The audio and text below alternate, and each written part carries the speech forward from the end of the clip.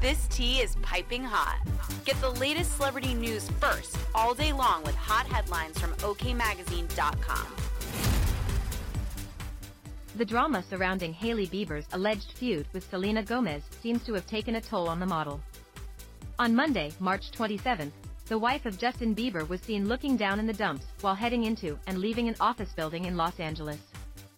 While she hid behind her stylish black shades at times, at one point, she placed the glasses on top of her head, revealing a somber expression following the tiring weeks she's had. The stress of being on the receiving end of constant backlash after she and best friend Kylie Jenner were accused of mocking Gomez didn't stop Bieber from looking stylish on her outing, as she stunned in a mini skirt and oversized bomber zipped up. Bieber accessorized with eye-catching hoops.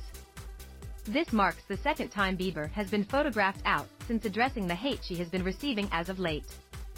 Over the weekend, Mr. and Mrs. Bieber were seen grabbing a bite to eat at Great White in West Hollywood. The road founder, 26, and the musician, 29, were snapped walking hand in hand and sharing a sweet kiss while relishing in the California sun. The couple's peaceful day together came one day after both Gomez and Bieber addressed the ongoing narrative that the latter made fun of the Disney alum after she posted a TikTok complaining about her laminated eyebrows. Hours after Gomez shared her makeup video, Bieber and Jenner shared a screenshot of the two FaceTiming and showing off their perfectly done brows. While Jenner seemingly cleared her name, insisting they weren't aware of Gomez's post at the time, with the actress also noting she's a fan of the reality star. Bieber's Instagram has been endlessly flooded with harsh criticism and degrading comments for nearly a month.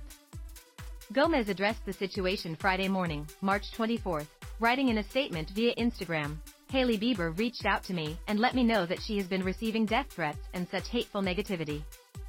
This isn't what I stand for. No one should have to experience hate or bullying," the Love You Like a Love Song singer continued. "I've always advocated for kindness and really want this all to stop."